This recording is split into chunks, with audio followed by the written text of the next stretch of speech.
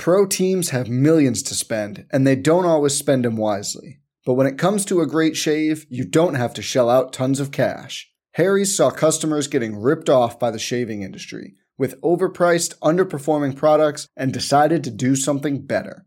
They found their own way to make beautifully designed razors for a fraction of the price of the other big brands, so you never wonder if you overpaid. Harry's shaving products look great, and the weighted handle makes shaving feel great too. I like to keep my beard neat, and Harry's always leaves me with a smooth yet crisp shave. Harry's quality is top-notch, thanks to German-engineered blades made in their own factory that stay sharp longer. You can get a 5-blade razor, weighted handle, foaming shave gel, and a travel cover for just $3 at harrys.com/bluewire.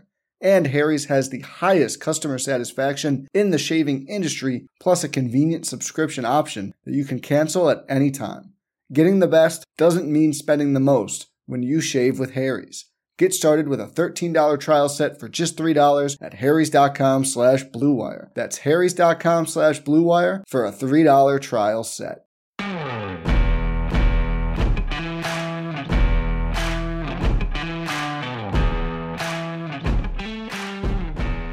Episode 55 of the Helipod is here. Yeah, hard to believe we are just over a year old as of this moment. Before today's guest, I want to say happy trails to Alex Smith. He announced his retirement this week, talked to Jacksonville apparently about reuniting with Urban Meyer and mentoring Trevor Lawrence, but he decided it was time to call it a career. After 16 years, his story has been well documented. He came back from that gruesome leg injury that led to a life-threatening infection and 17 surgeries before they finally got it right. He battled his way back for Washington. He started 6 games this year. He went 5-1, played with drop foot, 10 different iterations of braces, helped Washington get to the playoffs before he had to miss the last few games with a bone bruise. I was lucky enough to call his first start in Detroit against the Lions. I did an event with him a couple of months ago, so I've had a chance to chat with Alex a few times. And he told me that when I said, why did you want to come back at all? It just didn't make any sense to a lot of people. You had all the money you could possibly want. You had a great family. Why not just walk away with your health intact? And he just said that he felt like coming back and playing in a game was something that he needed to prove to himself that he could do and would do. And he felt like it would make the rest of his life better because of it. And I hope it will. He walks away 27th all-time in career passing yards and as the NFL Comeback Player of the Year. Happy trails and good luck to Alex Smith. Our guest today, another remarkable redemption story. It is Ryan Leaf, former number 2 overall pick right behind Peyton Manning in that 1998 NFL draft. We're going to get Ryan's take on this year's crop of quarterbacks and then get into his life and career. And man, what a ride it has been. He lasted 4 years in the NFL due in part to an injury, but mostly because of attitude. He told me during the podcast that he went from bouncing a check for $14 at Pizza Hut to a multi-millionaire in the span of a couple of weeks after he was drafted. And he just was not ready for the spotlight. And when he retired, it was a dark, dark path that he went down in his mid-20s. Depression hit him hard, addiction. He was robbing houses, and eventually he went to prison for almost 3 years. We get into all of it with Ryan. It was real. It was raw. He talks about what he learned from his recent arrest about a year ago for domestic battery and what he's doing right now. He's very busy. He's involved in several interesting projects. We both guest hosted Rich Eisen's show a couple of weeks ago, and that kind of brought him back into my mind. And I really just wanted to catch up with him and have him tell his story. He's doing so many good things right now in terms of giving back to people, very involved with helping other people who have gone through the same issues and things that he has throughout his career. Great conversation with Ryan Leaf. I thoroughly enjoyed it, and hopefully you will too. The Helipod starts right now.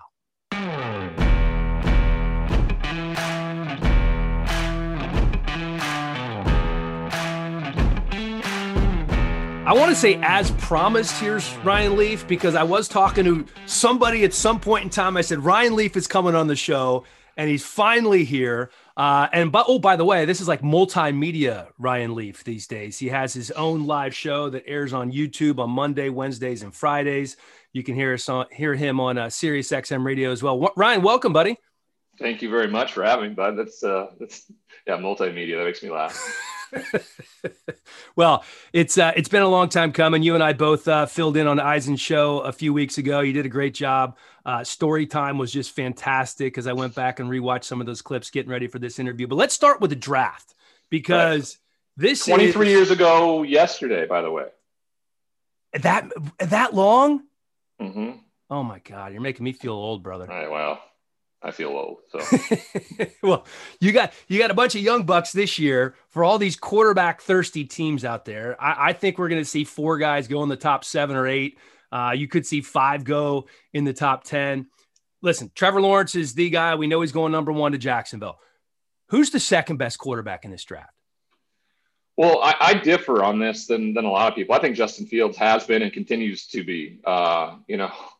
He looked every bit as good as, if not better than Trevor Lawrence in that national semifinal this year. And for a guy that was mediocre at best during the season, that COVID shortened season gave him trouble, but they finally kind of hit their rhythm in that semifinal game. And he looked exactly who everybody anticipated him to look. So I don't know this for a fact. There's a feeling that after you watch his film and you talk to him and you speak to the people around him and have an understanding of what kind of young man and football player he is, don't be surprised if you hear the commissioner walk up there with the second pick in the draft and read off Justin Fields' name. So that brings me to my next question. Let's assume that doesn't happen. Let's assume Zach Wilson goes. If you're I expect that to be. And so if that happens and you're San Francisco sitting there at 3 and you trade up to get a quarterback and all things seem to be pointing to Mac Jones, you would absolutely, if you're in John Lynch's position and Kyle Shanahan's position, go Justin Fields over Mac Jones. Well, if I'm Mac Jones, I'm loving that. If I'm Justin Fields, I'm hoping I don't get drafted by the New York Jets, right? If I'm anybody, I hope I don't get drafted by the New York Jets, right? And therefore, I can go to San Francisco and play for somebody like Kyle Shanahan. I know Robert Saleh is new and on the scene, but Coach Broyles was awesome. And, it's systemic in New York. I'm sorry. It's just, you've had first rounders from Mark Sanchez to take UFC championship games. All he's known for is the butt fumble there, which is absurd. It's became like a caricature. Sam Darnold, I thought, was the number 1 overall pick that year. He goes number 3 to the Jets. I thought they got a steal, and they just absolutely sabotaged his career. I feel for anybody who ends up in that green and white uni in New York. So if that's the way it goes, and I'm San Francisco, and I know Jimmy Garoppolo is going to be the guy this year, and if he stays healthy, right? If he stays healthy, 16 games, which he's done one time with the 49ers, they went to the Super Bowl, okay? But if he doesn't, they need a guy that can step in, and I think all 3 guys. I have no idea who's going number 3. They haven't tipped their hand at all. Mac Jones, they moved up to get somebody. Trey Lance could be a guy, could be a project that fits into a mold for what Shanahan likes to do, and sit behind Garoppolo for a year or 2 or however that needs to be, because don't forget, Trey Lance has only played 12 games, only started 12 games in his career, and that is not a lot of snaps. Yeah. Is there – I'm kind of enamored by Trey Lance, and as you know, man, it's a 50-50 hit rate on first-round quarterbacks, right? So 5 guys go in the top 10. Less than that. Yeah. I mean, 2 of them are going to hit. So – I don't know. It's a tough decision for these guys, but to me, the upside on Trey Lance is just so great that you almost seemingly have to make that pick if you have a shot to get him in picks 5 through 10. Kyle Trask, Davis Mills, Kellen Mond. Have you had a chance to look at any of those guys? That's kind of that second tier, right? The guys after day 1. Yeah, and for me, it's Davis Mills. In fact, Davis Mills is in my top 5. Really? So, he has every bit of the talent as Andrew Luck did. In fact, that's a big reason why he was so highly sought after. He hasn't got a lot of snaps because of injuries, and KJ Costello found a way to just kind of keep him at bay at Stanford. And then his decision to leave early, I really was hoping he'd come back. But I really think a team's going to trade up and get him late in the first round so they can get that 5th-year option for him, similar to what the Ravens did with Lamar Jackson a few years back, where they stepped up into the first round, got him there at pick number 32, which allowed them for that 5th-year option, which is a big deal when you're dealing with quarterbacks. When this time of the year rolls around, how long did it take you to get to the point where you enjoyed draft time again, with all that you've gone through, all the ebbs and flows?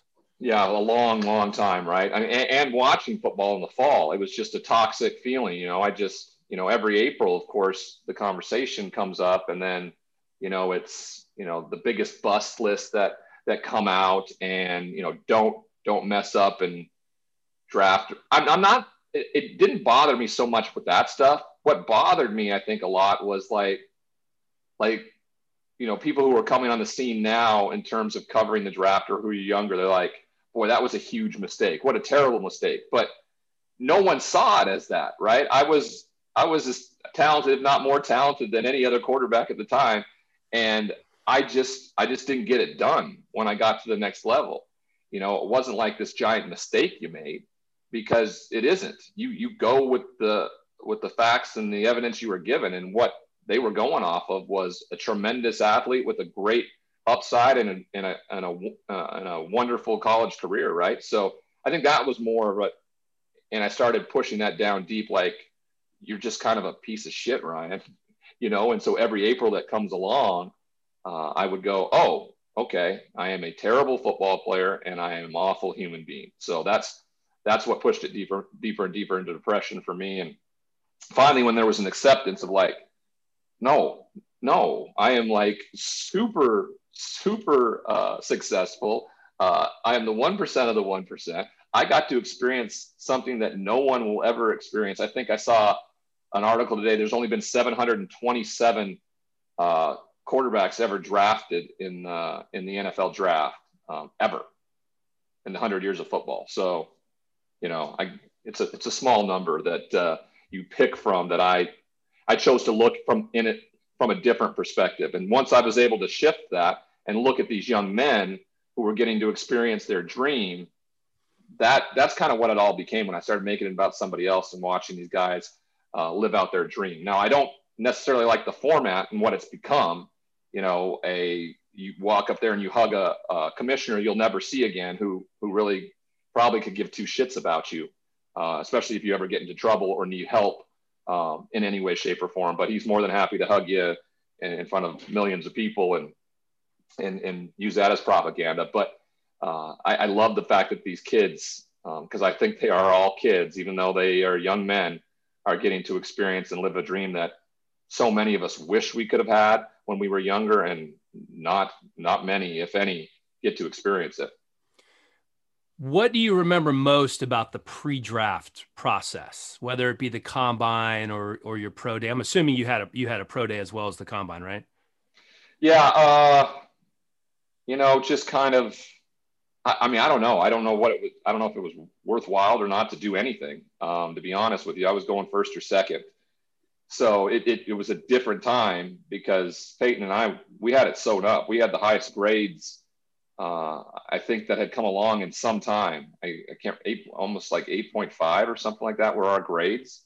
And that's just unheard of. I think Andrew Luck had an 8.7 or something like that. So it was unheard of, and we were going to go 1 or 2. So it was kind of like, we were calling the shots on how we were going to go about things. And in fact, we made it very clear that we weren't really interested in going in Indianapolis. So we found out the night before the draft that it was for sure going to be San Diego now. And that put us at ease. And we were excited as a family. And I had a bunch of family there. I was asleep by like 9:30 the night before the draft. We all showed up as a family. It went down the way we thought it was going to go down. I got on the Spanos' private jet with my father and flew cross country. It was just a surreal moment, and exactly like, you'd think it would be, in terms of all of a sudden now your life has completely changed. You go from bouncing a check to Pizza Hut 3 weeks earlier to now being a millionaire. It's just, it's crazy. Did you really bounce a check at Pizza Hut? Yeah. $13.65. The only reason I remember that, because I went to buy a house like year 2 in San Diego, and it like was a red flag on my mortgage thing. It was a return check to Pizza Hut in Pullman, Washington for like $13.65. Oh my God. You know, anybody who's under 30 who's listening to this is like, what's a check? What's a bounce check, or what's a check? I don't understand it. Yeah. Well, so I've heard a couple of different stories about you saying that you made it clear to Indy that you didn't want to go to Indy. What exactly did that mean? Well, my agent just said, you know, Ryan's prepared to kind of John Elway it through this process. You know, you have two options. You know, you have either one's going to be great. It sounds like Peyton wants to be number 1 overall pick more than anything. And Ryan thinks this is going to be picks 1A and 1B. And he likes the West Coast, and he has family in San Diego, and he played in the Pac-10. And, you know, I wasn't doing the proper due diligence and looking at Marshall Faulk in the backfield and, you know, Marvin Harrison out on the perimeter, but instead looking at the money, the beaches, the babes, you know, which, by the way, is not that abnormal, right? For a 23-year-old guy.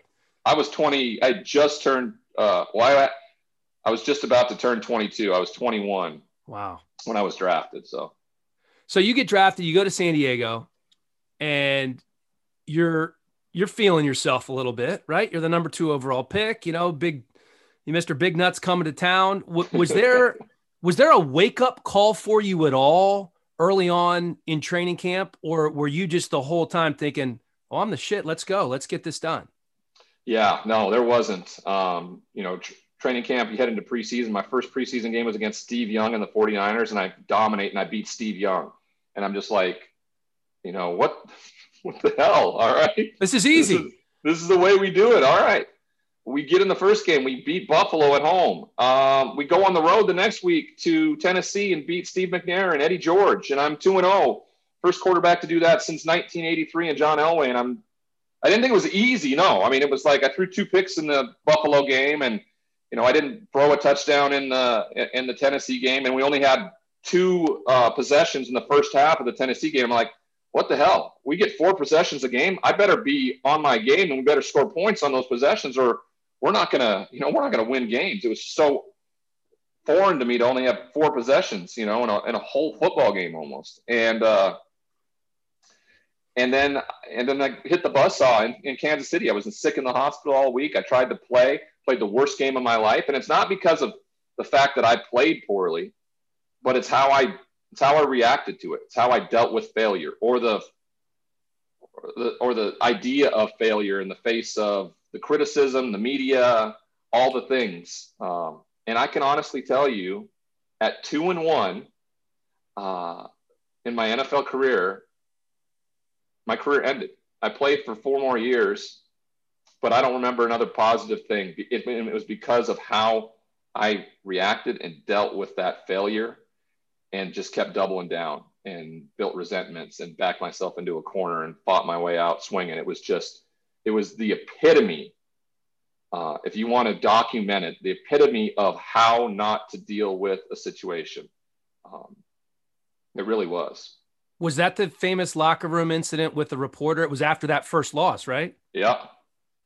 If you're pinpointing a moment in time where Ryan Leaf's career unraveled, that was the moment? Yep, that was the moment.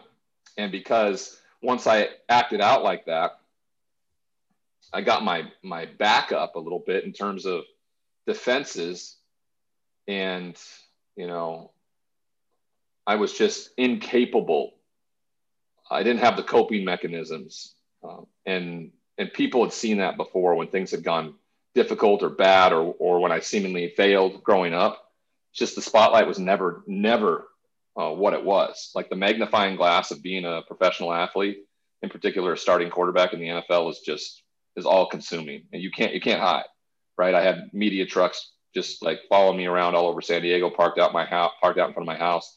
That made me angry, and I'll show you who's in charge here, people. You know, I'll be the one that intimidates you, and it just doesn't work that way when you're battling the best defenses in the world every Sunday, and then the media and everybody else Sunday to Sunday. Your central nervous system is just on tilt, and if you're not really good at living life on life's terms. Just because you're a great athlete doesn't mean you have good life skills or are a good person. And I hadn't developed any of those because I'd been placed on a pedestal pretty damn early in my life where consequences weren't the same for me because I was just so good at what I did. I mean, I'm the only Montanan who's ever been drafted in the first round of the NFL draft. I mean, there's more first round draft picks in the Manning family than the whole state of Montana ever. So there wasn't a trailblazer for me. I did it, and I burnt bridges behind me and in front of me and everywhere.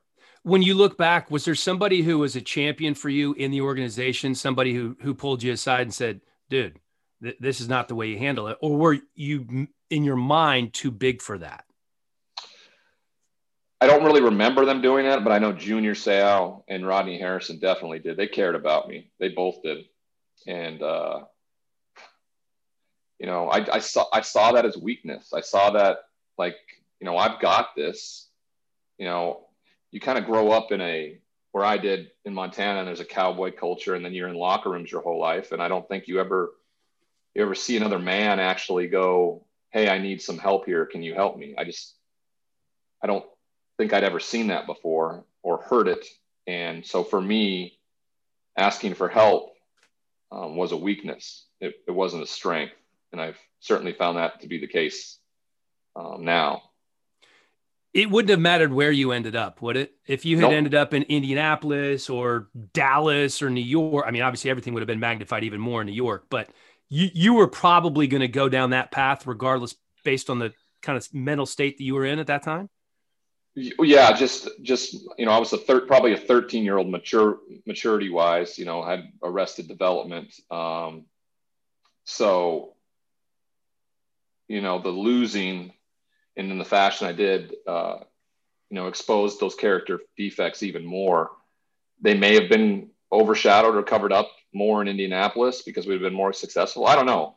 Peyton Manning's as good as they get, and they went 3-13. So, I won 3 games my rookie year. That's the same amount as Peyton did. Yet, and I didn't lead the league in interceptions that year. He did. I don't know if I could have done that. I don't know if I would have been able to get up off the ground after leading the league in interceptions. I would have felt like such a failure. I didn't see as failing as the opportunity to do it better the next time. He clearly did. I saw it as a black and white issue. That's just how I dealt with stuff, and a poor way of dealing with it, of course. So you're out of San Diego in a couple of years. I think you're there 3 years total. You were hurt for one of those seasons. And then you go Bucks, Cowboys, Seattle, and a short stop at each one of those places. Figured out how to be a professional. Jim Harbaugh, my 3rd year in San Diego, he was my backup, really kind of taught me how to be a professional. I hurt myself in that season 3 where I wrecked my throwing wrist pretty badly, where there was a what it's called a scaphoid lunate disassociation in my wrist. And what happens essentially is there's a ligament that was detached, and my wrist would just kind of pop in and out and dislocate. And so I was just never the talent I was. And you have to be the talent you were. If you're carrying a bunch of baggage, you definitely have to be the talent that you were. So when I got to Tampa with Tony Dungy, I figured out I would be a pro. Loved my teammates. They loved my work ethic, everything like that. I couldn't get it done on the field anymore, right? Same thing in Dallas. Great relationship with the Jones family, with Wade Wilson, my quarterback coach. I get up to Seattle, same thing. Just, great relationships. But I also had a viewpoint of, if I'm not the starting quarterback, then it's not worth it, right? I probably could have backed up Matt Hasselbeck for, 10 more years. I could have, in the business of football, right? You could Chase Daniel, who made $40-50 million. I could have done that. My pride wouldn't let me do it. It was just like I couldn't suck it up and take the high road and just play football for a living. I had to be the star. I'd always been the starter. And if I'm not, I'm a failure. That's the way I looked at it. And I just,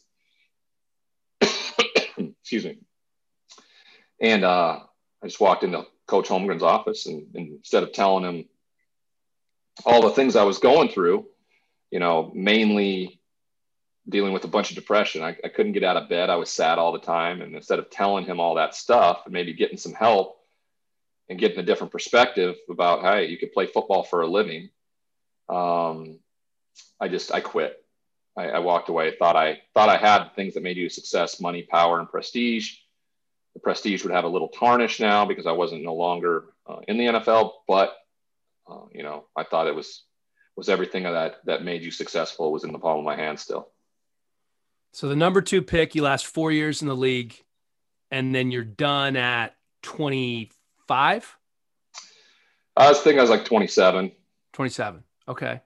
And then I think it was you were 28 when you went to that fight in Vegas, and that was the first time that you took Vicodin? Well, I'd taken it before. I'd had like 10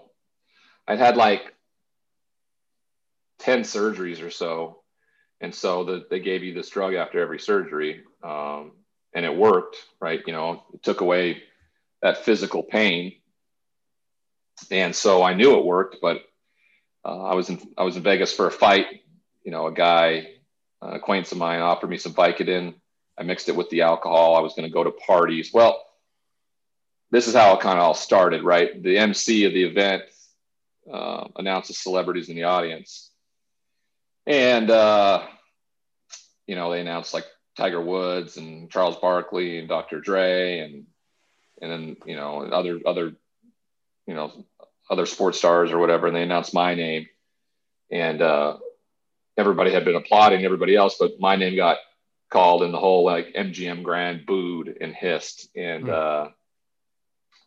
it's not like that hadn't happened before, right? You're playing the NFL, you go on the road, but you're wearing like armor, you got a helmet and shoulder pads, and it's kind of emboldens you. In fact, you can go out and play your ass off and shut them all down. You really can't do anything at a fight or in public. You just take it, and it's embarrassing, and you want to hide. And my addict mind heard, not only are you a terrible football player, but you are a horrible human being. That's how I heard it. And so I got offered some Vicodin that night, where I was going to go to parties where there were Hall of Famers and Super Bowl champions and things like that. And I always felt judged and less than, and like I didn't belong. And I took the Vicodin with the alcohol, and I walked in and out of those parties, and I didn't feel any of that. Felt none of that judgment. I didn't feel any better. I was clinically depressed, and this is the way I figured out a way to self-medicate it, just numb it. I think I'd been searching for a way to numb my feelings for a long time, not just in the NFL, but, all the way back to when I was probably, 13 or 14 years old. My first drug of choice was just competition. Competition let me numb it, and finding a way to always win and beat you and embarrass you. And that was my numbing. And now I didn't have that anymore. So I was looking for that different way to try to fix things. And this was it for me. And it would be my life for like the next 8 years, searching for that, continuously numbing feeling. So I didn't have to feel the actual feelings that I was feeling. Pro teams have millions to spend, and they don't always spend them wisely. But when it comes to a great shave, you don't have to shell out tons of cash. Harry's saw customers getting ripped off by the shaving industry with overpriced, underperforming products and decided to do something better. They found their own way to make beautifully designed razors for a fraction of the price of the other big brands, so you never wonder if you overpaid. Harry's shaving products look great, and the weighted handle makes shaving feel great too. I like to keep my beard neat, and Harry's always leaves me with a smooth yet crisp shave. Harry's quality is top-notch, thanks to German-engineered blades made in their own factory that stay sharp longer. You can get a 5-blade razor, weighted handle, foaming shave gel, and a travel cover for just $3 at harrys.com/bluewire. And Harry's has the highest customer satisfaction in the shaving industry, plus a convenient subscription option that you can cancel at any time. Getting the best doesn't mean spending the most when you shave with Harry's. Get started with a $13 trial set for just $3 at harrys.com/bluewire. That's harrys.com/bluewire for a $3 trial set.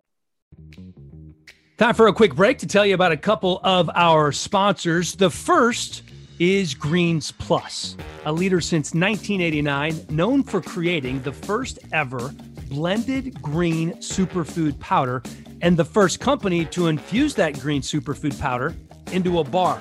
Greens Plus bars and powders are the best tasting, most effective way to improve your immunity, detox your body, boost your energy, and get that nutritional insurance that your body needs from organic, gluten-free, premium green superfoods. You can get it at Whole Foods, Amazon, or greensplus.com. We're going to give you free shipping and 20% off today if you use the promo code HELLY. That's greensplus.com. Also wanted to tell you about Vaco. That's VACO.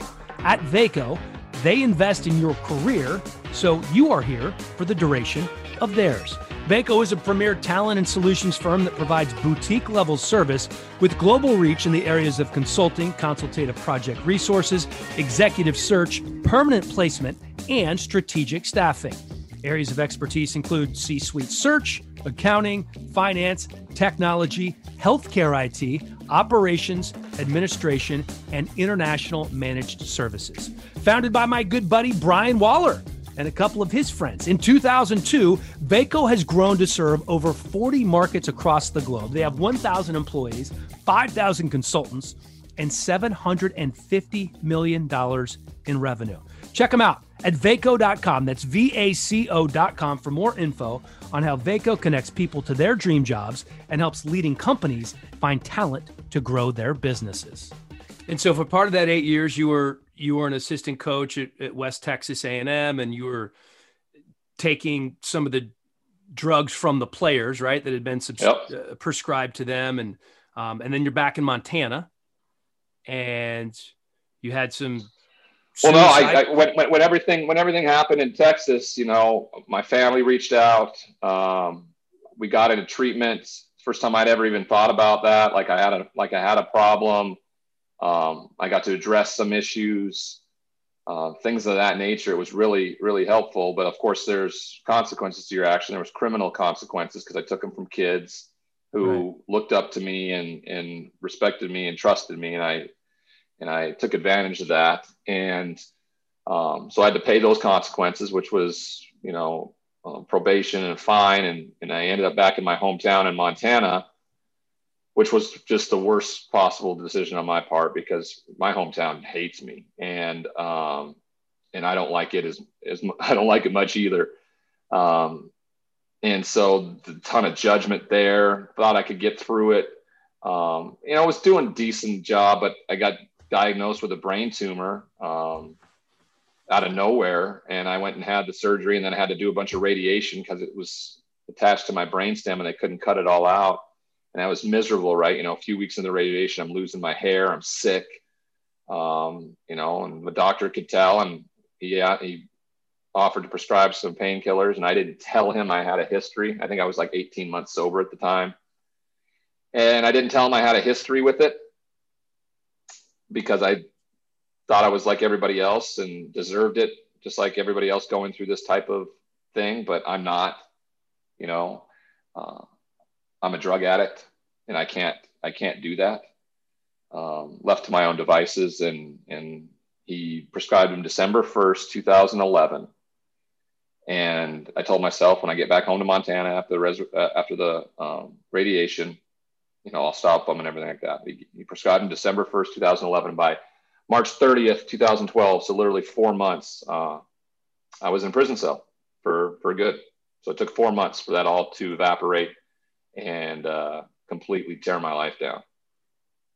32 months you spent in jail in 2012 to 2014. What was that like? Adult daycare. It's not a deterrent. Watched you on NFL Red Zone. Or we had that on our little TV at the end of our bed. It's not a deterrent. It's the reason why this country is the most heavily populated prison system in the world.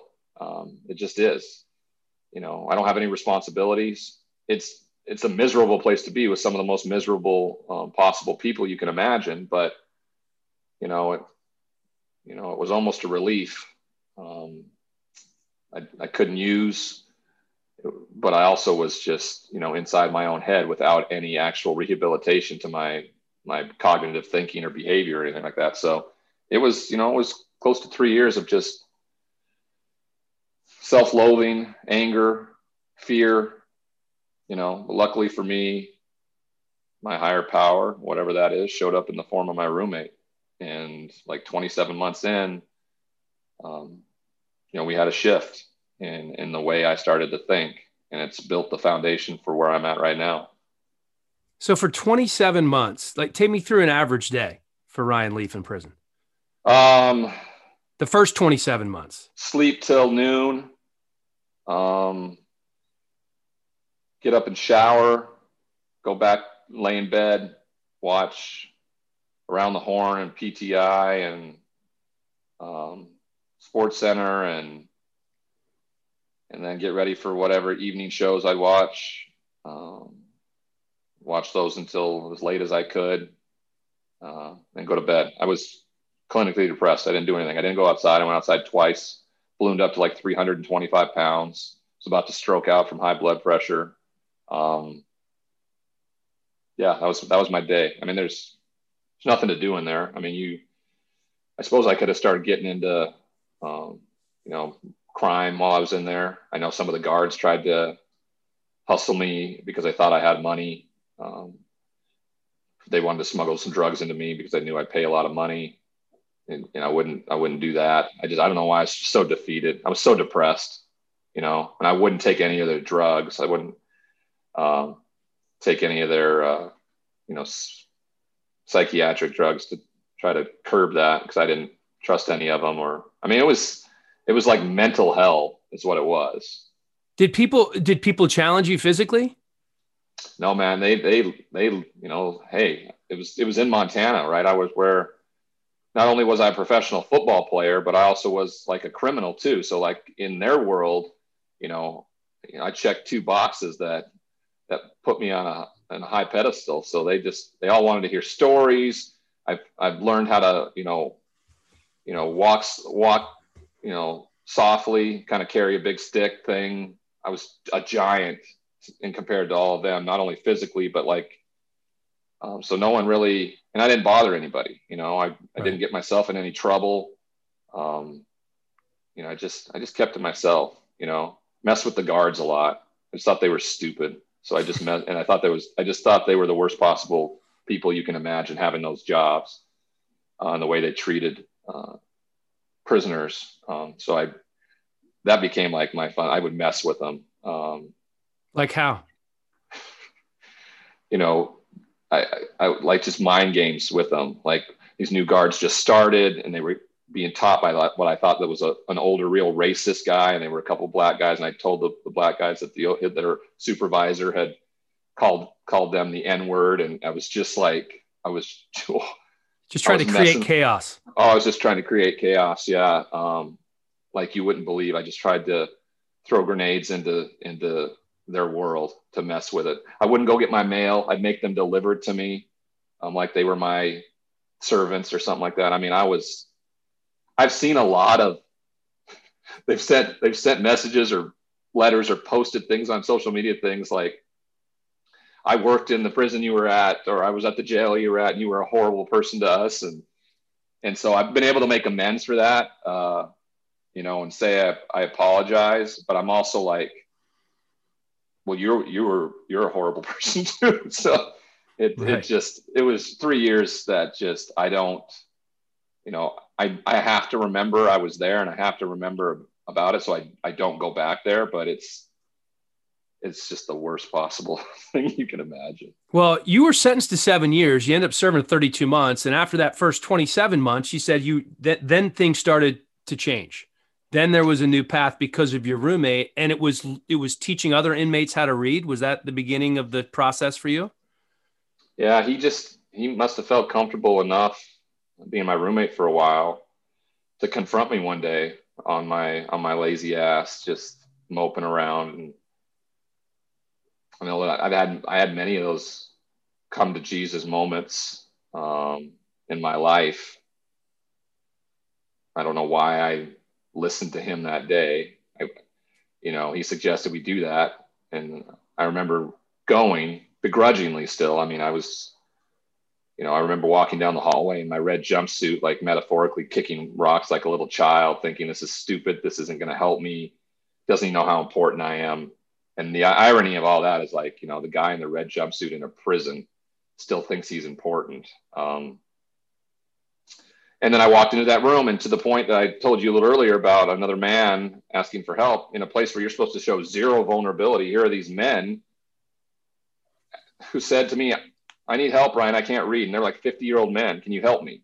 And I don't think I'd ever heard another man say that in my life. So, you know, it shifted my perspective a ton. Now, if I don't go back, like if I just go that day, nothing changes. It's like practice in anything. You got to continue and be consistent. And so I went back. I kept going back, and, you know, I was there for a week, then 2 weeks, and 3 weeks. And before I knew it, I was sleeping better. I was more personable. I was visiting with my family. I was having it just, you know, it gave me a different perspective. And I figured that I was being of service for the first time in my life to another human being. First time ever. Used to think what I did on Saturdays and Sundays was me being of service, which is silly. It's absolutely an ignorant thought. And I knew that it was going to have to be the foundation of who I was when I got out. Otherwise, like, nothing was going to change, right? I was just going to be the same guy, or I was going to come back, or I was going to die. It's just how it was going to be. And that's what kicked it off. And when I walked out, the only two people there to pick me up were my mom and dad. December 3rd, 2014. And I had no money. I had no prospects. I had no, you know, like the Disney Corporation wasn't there to offer me a job. I had hope. That's all. That's all I had. That was anything tangible. And that's faith, period. And that's how it started. And it's just been a gradual wake up every single day, do the next right thing, and good things happen.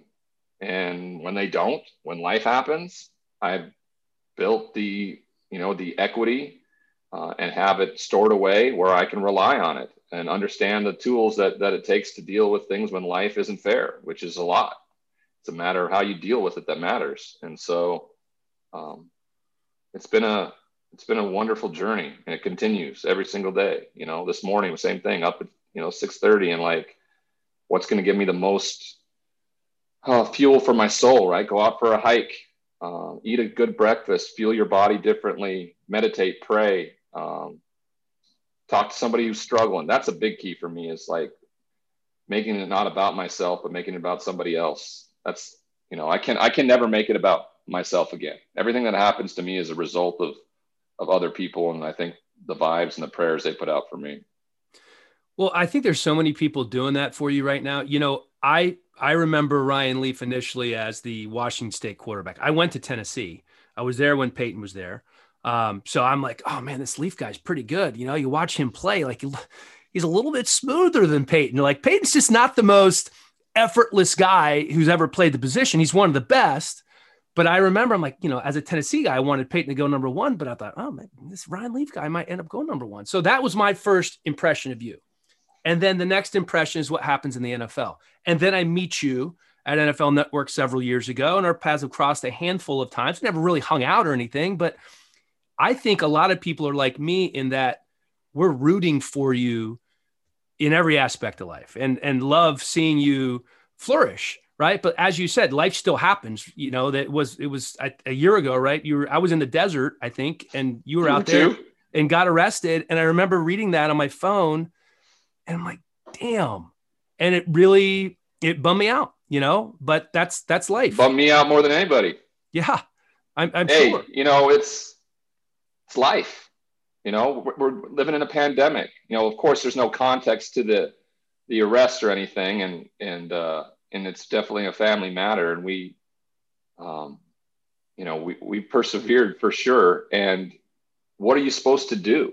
You're supposed to fold it all up and call it quits. And that's all I know anymore. It's just to get up, do the next right thing. Right. Life happens. And when life happens to me, sometimes it's huge news. It just is. And a lot of people don't understand that. I remember telling Anna as the whole thing's unfolding, and she's just like, why are they doing this? And I'm like, you need to call our friends and family. I don't want them to hear it on the news. And she's like, it's not going to be on the news. We're in the middle of the desert. It's Memorial Day week. And I said, you didn't know me before before jail or before prison, before all this. When shit hits the fan with me, it's freaking everywhere. So this is going to be everywhere in 4 hours. And so she didn't understand. And she found out pretty quickly of what it's like to live in the bad times with Ryan Leaf. And so, but you know, I'm no different the person than I was on May 21st of last year than I was on May 22nd. Nothing, no different, right? I deal with tremendous ups and downs. You know, probably living with CTE. Because of my head trauma, and you know, you go about it every single day the best way you can, just like everybody else. You know, all I do know is I'm going to keep getting back up. There's nothing, you know, this would have been the easiest year for me to pack it in and just say, you know, because a lot of the things I've built up and built for myself, you know, COVID took away, the arrest took it away, all that stuff, and there are consequences, as anything. But all I know is to get back up and do it again and try to be there for somebody else, because I definitely know it's worse for a lot of people than it is for me. My life is great. There's nothing wrong with it. Did the arrest cost you the ESPN job?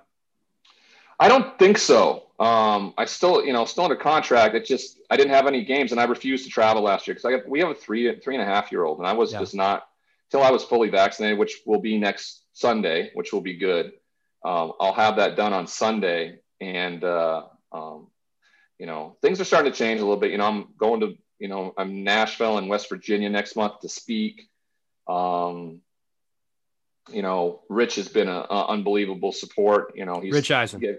Rich Eisen has been an unbelievable support staff, but he also knows me and my family. So he had like he talked to Anna and talked to me and everything like that. So it wasn't just, you know, zero context reading from a paper somewhere, you know.